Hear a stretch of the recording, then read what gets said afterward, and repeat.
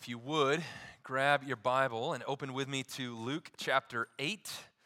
Luke chapter 8. We are continuing to make our way through the Gospel of Luke. If you're using one of the Bibles under the seat in front of you, we're going to be on page 865. Or, I suppose if your Bible is like mine, on page 1042, if that's helpful. Probably not, but if you've ever had a 2-year-old or 3-year-old or 4-year-old in your home, you know that they ask lots of questions. And most of the questions begin with a W and end with an I. Why? Why? Why? Why? Why? And questions are good. It's good that kids ask questions because that's how they learn. That's how adults learn. We learn by asking questions. And there are lots of different kinds of questions that as adults we typically ask. So, for example, we can ask questions and do ask questions about identity. And those questions begin oftentimes when we're children, like who are my parents, or who will take care of me, or whom can I trust? And then later, as we mature, we ask questions about identity as well, but those questions are more like, who am I? We also ask questions about meaning. What's the purpose of my life? What's the purpose of the universe? Does this world have any meaning? And if so, what is it? And then there are questions about destiny. And these are sometimes the questions that we are tempted to put off because we don't want to deal with them. But sooner or later, all of us have to deal with questions about destiny. Like, what happens when I die? Or, is there an afterlife? And if so, do the things that I do in my life now impact my eternal destiny? Well, gratefully, the Bible answers for us all of these questions, but the question we are going to look at this morning is the most important of all questions. How do you like that setup? The most important question that you will ever ask. And that question is this: who is Jesus? That is the most important question we can ask, because how we answer that question, who is Jesus, will impact every other question and every other answer we give to every other question in the universe. In fact, the question, who is Jesus, is asked here in our text this morning by Jesus' followers who find themselves in the most unlikely of circumstances. So follow along as I read. I'm going to begin reading in verse 22 and read down through verse 26. The word of the Lord says this: One day, he, Jesus, got into a boat with his disciples, and he said to them, "Let us go across to the other side of the lake." So they set out. And as they sailed, he fell asleep. And a windstorm came down on the lake, and they were filling with water and were in danger. And they went and woke him, saying, "Master, Master, we are perishing." And he awoke and rebuked the wind and the raging waves, and they ceased. And there was a calm. And he said to them, "Where is your faith?" And they were afraid, and they marveled, saying to one another, "Who then is this, that he commands even winds and water that they obey him?"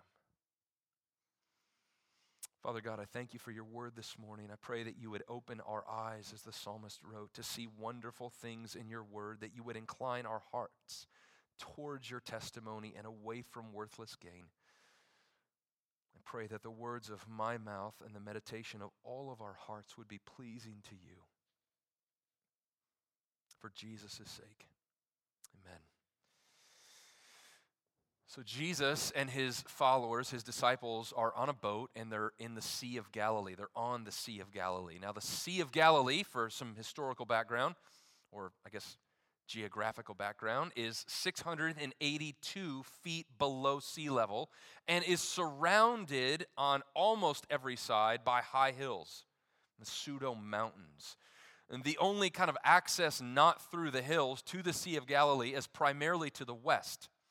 And since most of the weather comes from the west, the hills kind of act like a wind tunnel that force the winds and force the weather down onto the Sea of Galilee, which then causes violent storms to crop up often with very little warning. And this is likely what's happening to Jesus and his disciples here. Now, to make matters worse, the boat that they are in is a typical fishing boat of this time. So don't think yacht or don't think cabin cruiser or the oasis of the seas. You need to think small aluminum fishing boat with a little sail on it. And so as the storm comes, there would be no protection from the waves as they relentlessly pounded away at this boat. Now, there are several clues in the text itself that shows us just how severe this storm was. For example, look at verse 23. It says the boat that they were in was filling with water. So again, the picture is not just a soft, sea breeze with some mist that's kind of wafting over the disciples' faces, right? Exfoliating away the dead skin. No, these are waves that are relentlessly dumping gallon upon gallon of water into this small boat in which these men are gathered. As verse 23 tells us, they were in danger. And it's true. In fact, when Matthew records the same event in Matthew chapter 8, he adds that the boat was being swamped by the waves. So that's the image we need to have in our minds. This boat is being swamped by the waves. So the sky is black, the sky is dark, the winds are howling, the waves are crashing in relentlessly over this boat as it's rocking back and forth, and the boat is filling with water. It is about to be swamped. So there's sufficient enough water already in the boat where it's about to go under. We also see from verse 24 that when they actually do wake Jesus up, they tell him that they are perishing. They believe that they're going to die from this storm.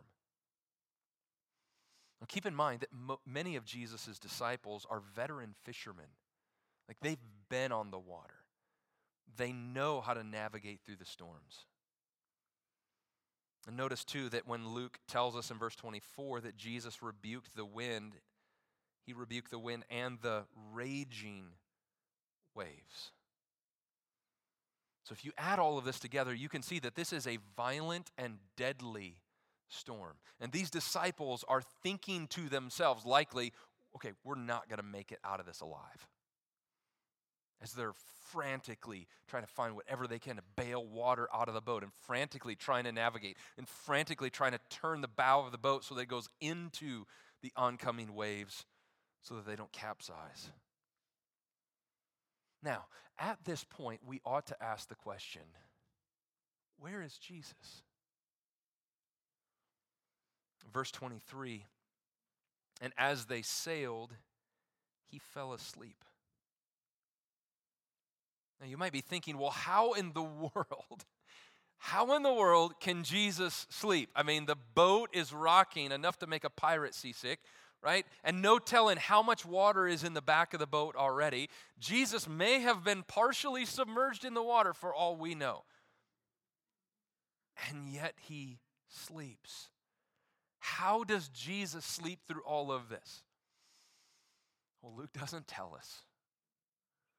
It could be that Jesus, being fully God, but also fully man, was fully exhausted from a big day of ministry. It could be that he was so, as the Son of God, completely without sin and without anxiety and without fear, that he was able to completely rest, knowing, as Psalm 4:8 teaches us, that the Father makes us dwell in safety even as we sleep. Or it could be that all of this was a part of a test of faith for the disciples. But regardless of how or why Jesus is able to sleep through all of this, the important thing is what Jesus does when he is awakened. Look again at verse 24. And they awoke him, saying, Master, Master, we are perishing. And he awoke and rebuked the wind and the raging waves, and they ceased. And there was a calm. This is a miracle for sure. Because the lake is calm. The lake is immediately calm. And it seems to me that this calm indicates not only that the water went calm, but that the winds stopped, and that likely maybe the sky even immediately cleared up. And then Jesus turns to his disciples, all of whom were probably white as a sheet, scared to death, maybe some leaning over the side of the boat for all we know, and he says to them, where is your faith? Which seems like an odd question to ask in a moment like that. Wait, faith? What? Wait a minute, Jesus. We were just about to drown. Like, you saw the storm, you saw the wind, you saw the waves. But now the disciples' fear of the wind and the waves is replaced by a new fear. Look at verse 25. He said to them, where is your faith? And they were afraid. Now they're not afraid of the storm. They're afraid of something more significant, someone more transcendent. And they marveled, saying to one another, who then is this that he commands even the winds and the water, and they obey him? Like, who is this? We thought we knew who this was. Like, what just happened? Who is this person among us? Which is absolutely the right question to ask. So what I want to do this morning is I want to work through this text by looking primarily at three themes that emerge from these verses. And these are going to be on the screen, so if you're taking notes, you can get these. The first is the brokenness of our world. The second is the identity and authority of Jesus. And third is the right question. So first, the brokenness of our world. So the effects of sin are seen throughout this text and seen in our own lives. I mean, keep in mind, Jesus and his disciples are living real time in the same sin-affected world that we find ourselves in today as well. We see them in a storm. We see them scared. We see them thinking that they're going to die. They're afraid. They're facing the natural environment that's hostile towards their own thriving. Genesis 3 makes it clear that when our first parents, Adam and Eve, chose rebellion to God over submission to God, they brought on themselves and the rest of the world the righteous, just judgment of God. Which meant they no longer experienced the unity and fullness of joy that they once experienced in God's presence. But what God does next is really interesting. After Adam and Eve sinned, God cursed creation, which seems like the opposite thing that a loving creator God would do. But God curses creation. According to Romans 8:20, God subjected the world to futility in hope. He made the world seem futile. He presented some discord. He allowed some dysfunction to the world. God cursed the world so that every single day we would be reminded painfully of the horrible effects of sin. Now you might be thinking to yourself, well, how horrible of God to do that. How horrible of God to curse the world that he had just created and said it was good. How horrible of God to subject the world to futility in hope.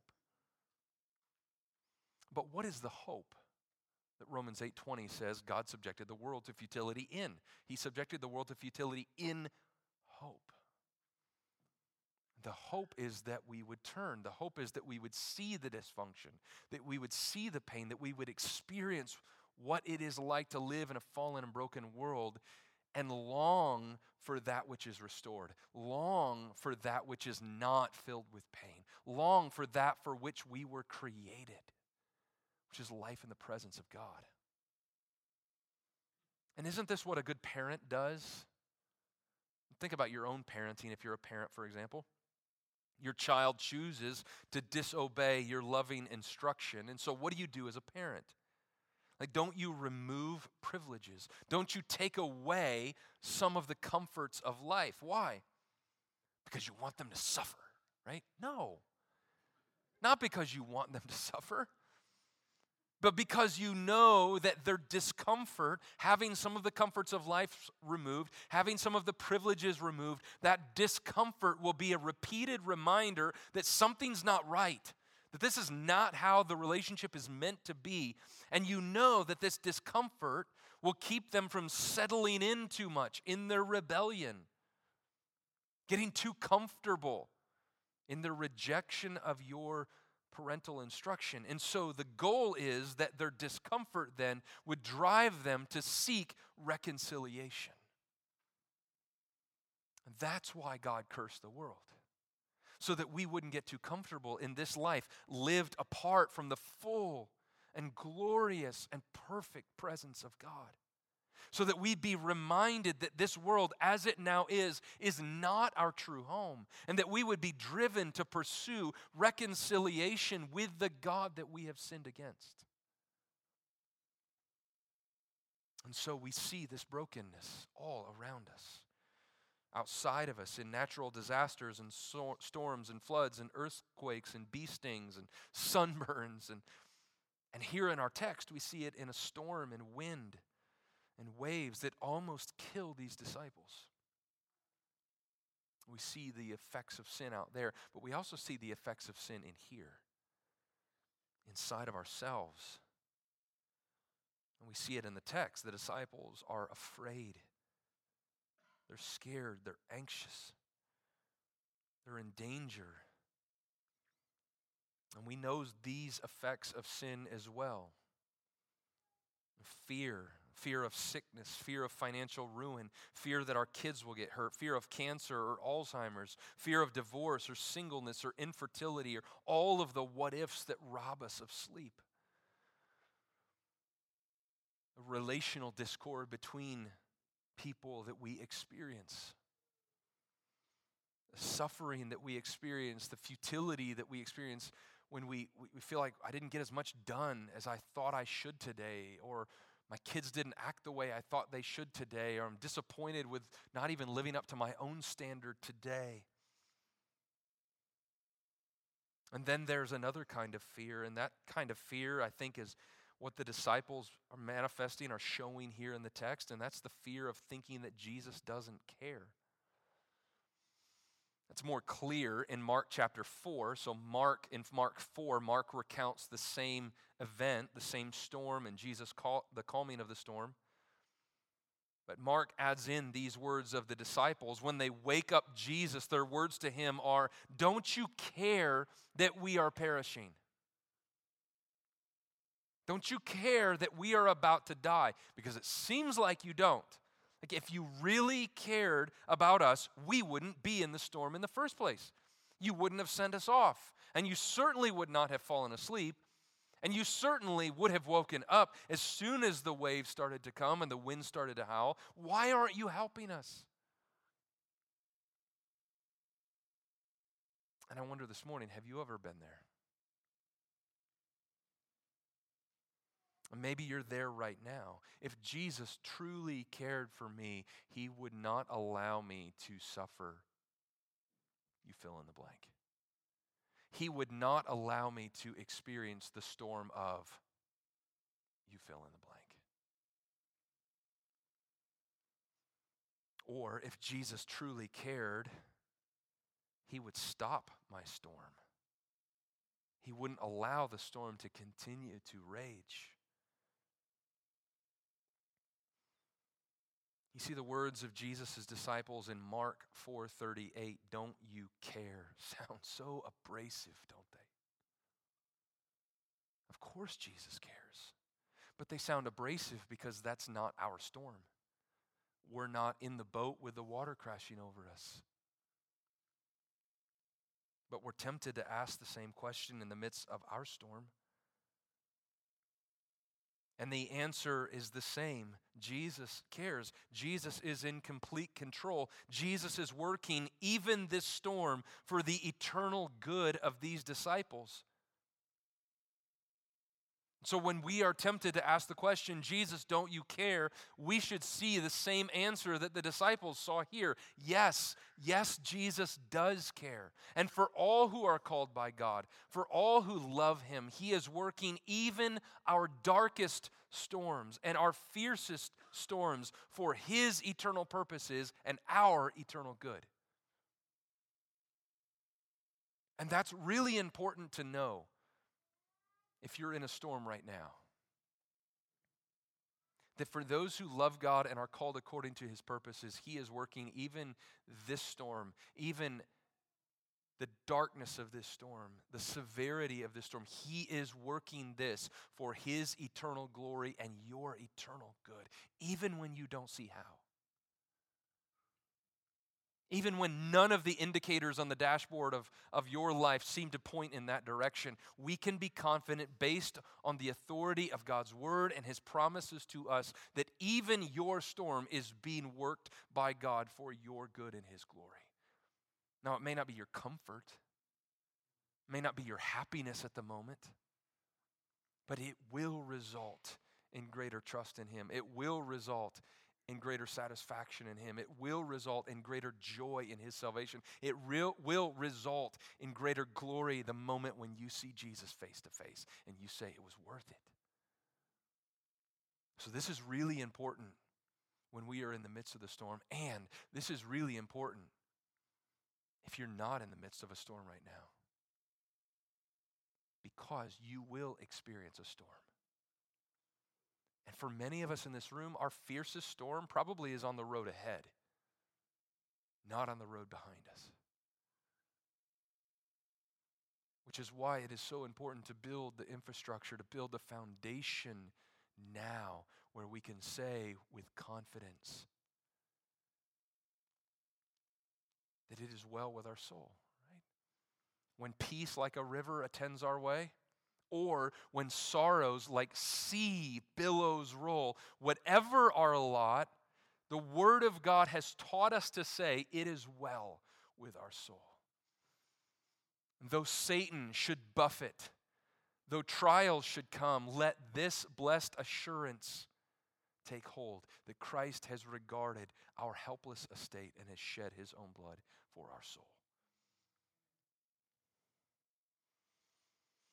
So this narrative shows us that in the cold reality of living in a fallen and broken world, we experience sorrow. But against the backdrop of our sorrow, against the backdrop of the storms of life, this text also paints in vivid color our second theme, which is the identity and the authority of Jesus. So in the ancient world, storms at sea were not necessarily believed to be caused by atmospheric conditions. They were believed to be caused by the spiritual forces that could not be tamed, could not be controlled. And so people, if you read accounts of people in the ancient world, the sea was a scary place.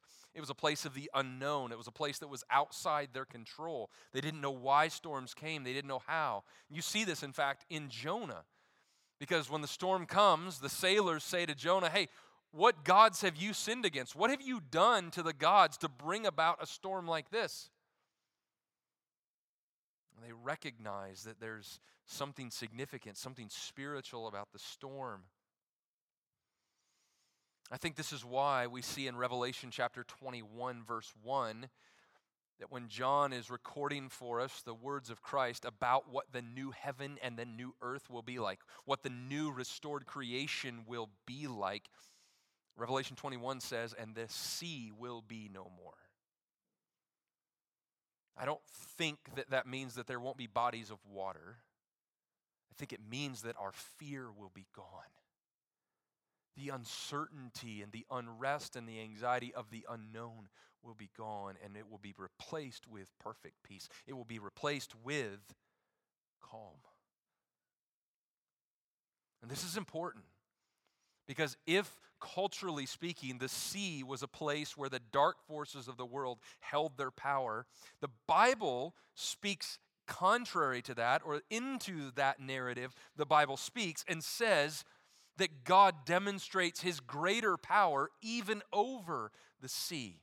So, for example, and you can see this in lots of different Psalms, Psalm 65 says this: "By awesome deeds you answer us with righteousness, O God of our salvation, and the hope of all the ends of the earth and of the farthest seas," right? Even the furthest seas, you are the hope. You are sovereign.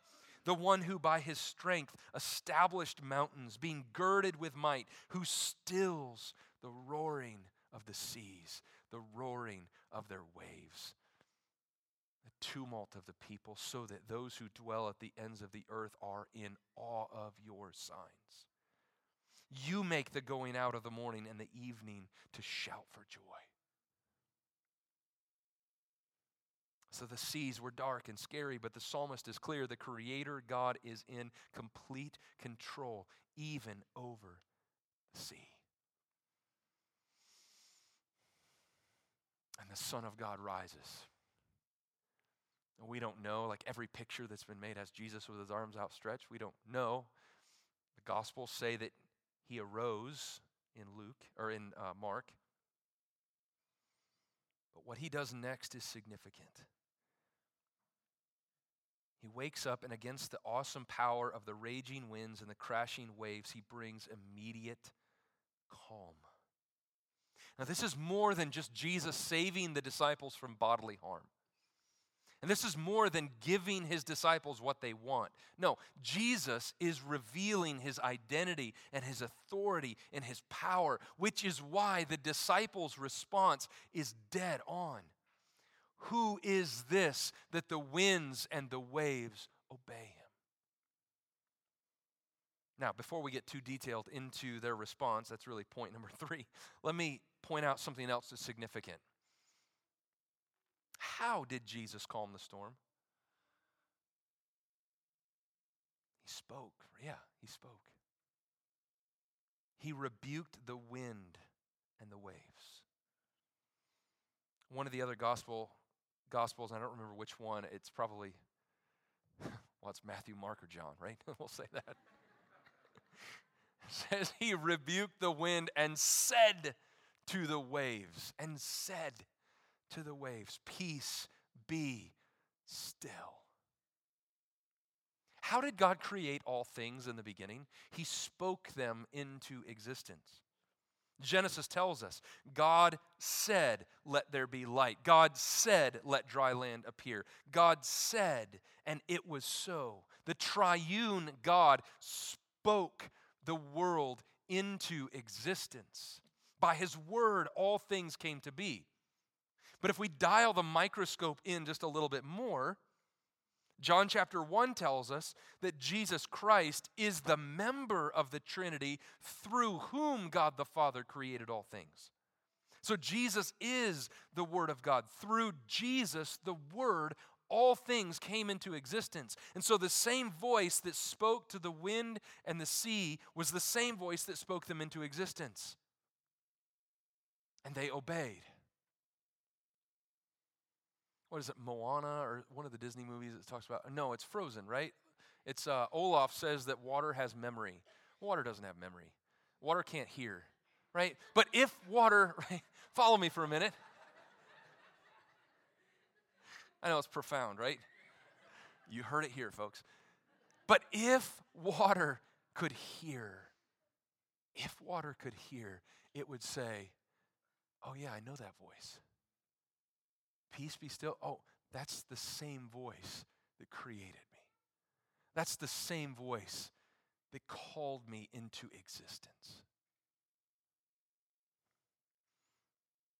And he stopped the chaos and brought the calm. And the Word of God does the same thing today. The Word of God, which is a lamp for our feet and a light for our path, does the very same work today. It speaks into our storm, and it doesn't always calm our storm. It doesn't always fix our storm, but it speaks into the soul, speaks into our heart, so that even in the midst of the storms of life and the adversity that we encounter, no matter how deep and how dark, we can say, "It is well with my soul. I have peace."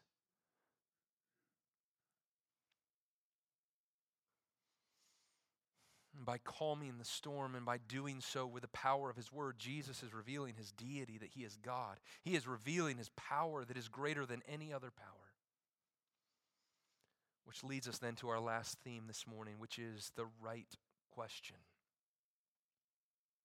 So although the calming of the storm is huge, I think the center of gravity, the focal point of this event is actually verse 25.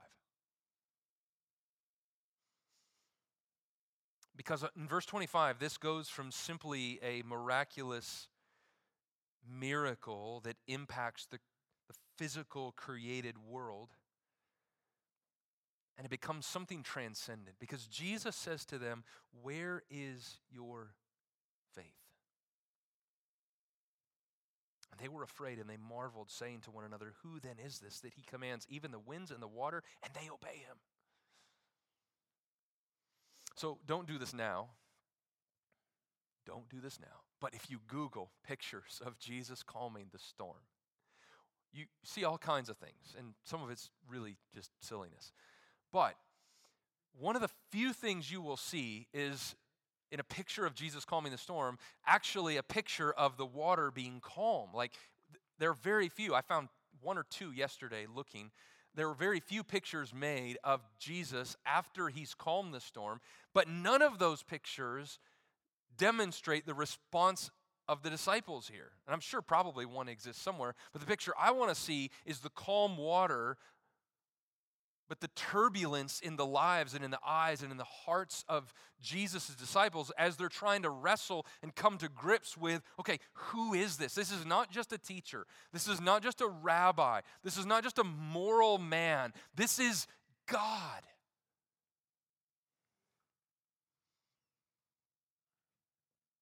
And I think that's the central point of this text. Let me put it another way.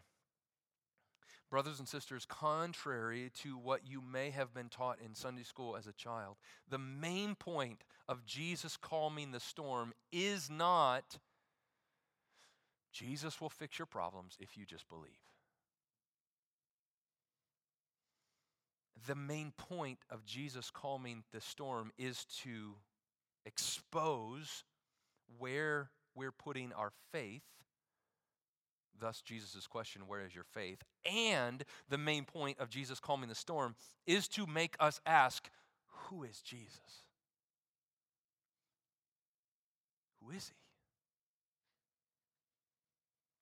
And my guess is, had Jesus asked this question, "Where is your faith?" when they were on dry land an hour before the storm, nothing has happened, their bellies are full of good food, they're safe from the Roman occupying force, he maybe would have gotten a very different answer. But hear this, Jesus loves them enough. Jesus is more concerned about their character than their comfort enough that he sends them into the storm to bring them to the place where it is exposed and clear that which they are trusting in. And friends, just like Jesus sent his disciples into the storm, God will send us into storms that the real object of our faith would be revealed. That we might be able to see what we are trusting in, who we are trusting in. So you just follow that backwards. What are you afraid of? What are you fearful about? And if you can answer that question, the real question, the root, the heart matter, you can oftentimes find that which your faith is in.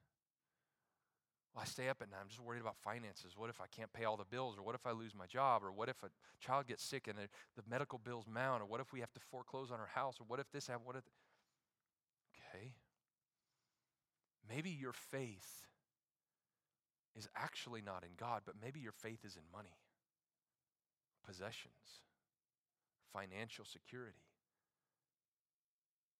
okay, now we can begin to work together. We can begin to talk together. We can begin to meet together and open the Word together and pray together and counsel together. And you see how that works. And these disciples had seen Jesus' miracles. They'd heard his teaching. They acknowledged his uniqueness. But in the middle of the storm of life, they questioned his power. They questioned his care. Thus, they said to Jesus, as Mark records, "Don't you care that we're drowning?" And friends, if comfort is our God, if comfort is our idol, if comfort is our ultimate goal in life, then we will never learn this lesson.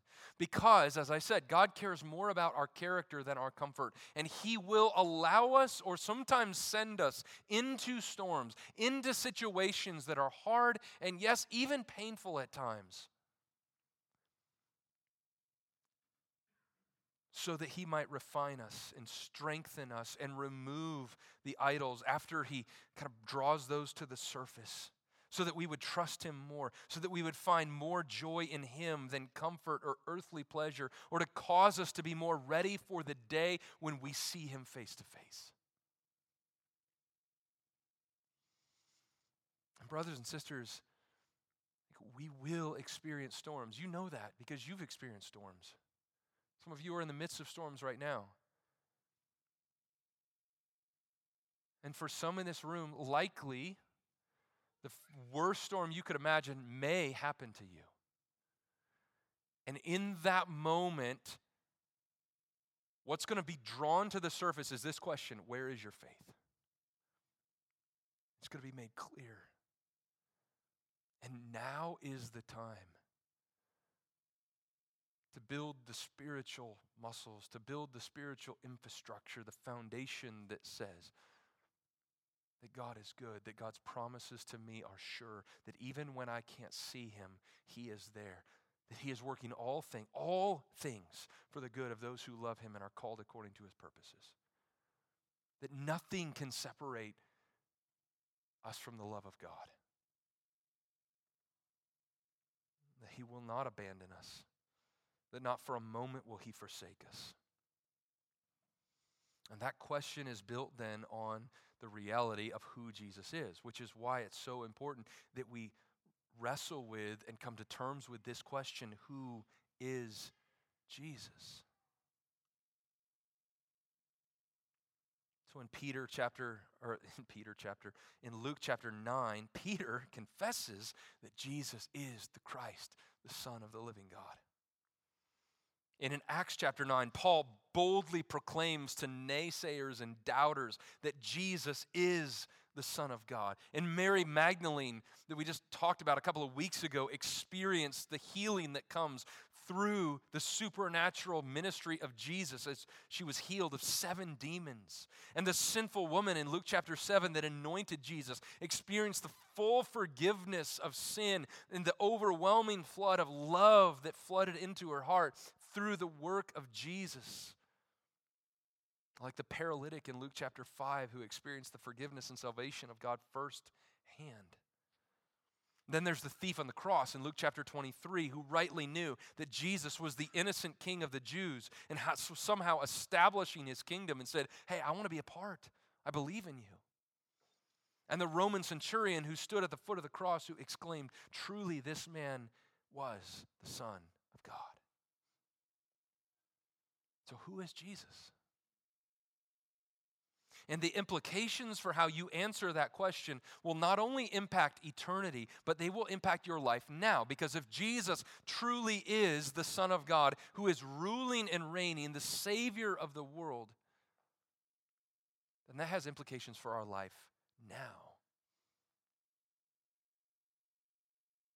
He is the Son of God, sent from heaven to earth, who lived without sin, who willingly died a substitutionary death on the cross for the sin of all who believe, who rose again from the dead, victorious over the grave, that all who trust and believe in Jesus Christ alone for the forgiveness of our sin will be made new, will be adopted, will be transformed. You see, it's tempting to think, well, if I had been on the boat, if if I had seen Jesus actually calm the waves and the storm, my faith would be so much stronger. Like, I would find it so much easier to believe if I'd actually been there. But friends, remember all the amazing miracles that Jesus did throughout his ministry, and the crowds flocked to Jesus, like hundreds, if not thousands of people that flocked to Jesus to hear him teach and to see the miracles. And yet, as soon as his teaching turned direct and convincing, almost all of them turned away and stopped following Jesus. These were ones that saw what Jesus had done with their own eyes. Yet according to John chapter 6, verse 66, when Jesus began to teach more directly and more convictingly, they're like, forget it, I'm out of here. They saw with their eyes, but they failed to hear with their heart, which is why, as we've seen already in the book of Luke, Jesus' earthly ministry is directed and aimed at this common challenge, which is, let he who has ears to hear, let him hear. That's because faith comes by hearing, and hearing by the word of Christ. And so for the Christian, hearing is always more important than seeing. At least now. There's coming a day when our faith will be made sight. This is why the disciples' question is the right question. They didn't ask how, as in, how'd you do that? Or why? Hey, why did you send us out here in the first place? Or why'd you go to sleep? Or why'd you allow us to go through this storm? They asked who? Who is this? He commands even the winds and the water, and they obey him. So friends, who is Jesus? And do you love him? Not just know him, not just believe in him, do you love him? Even amid the storms of life. Even when he appears distant or asleep. Do you trust in his promises? At the end of World War II, when the Allied troops were sweeping into Germany to liberate the people there, they entered a house in Cologne, Germany, and found written on the basement walls this text: I believe in the sun even when it is not shining. I believe in love even when feeling it not. I believe in God even when God is silent. It is well with my soul, right? Even amid the storms and the trials of life. Horatio Spafford wrote that song, It Is Well, as he was passing from North America to Europe on a ship, passing by the place where just a couple of weeks prior, his wife and 2 daughters were drowned in the sea.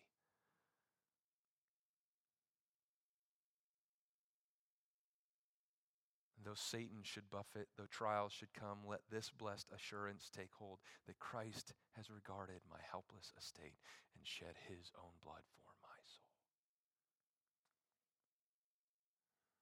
And Jesus is the Christ, the Son of the living God, even if he leads through storms. Even if he doesn't immediately calm the wind and the waves. Even if he seems to us from our limited vantage point to be sleeping. And he has promised to deliver each and every one of his children, all who repent and believe, safely to that golden shore. That's who Jesus is. Would you stand with me? Let's pray.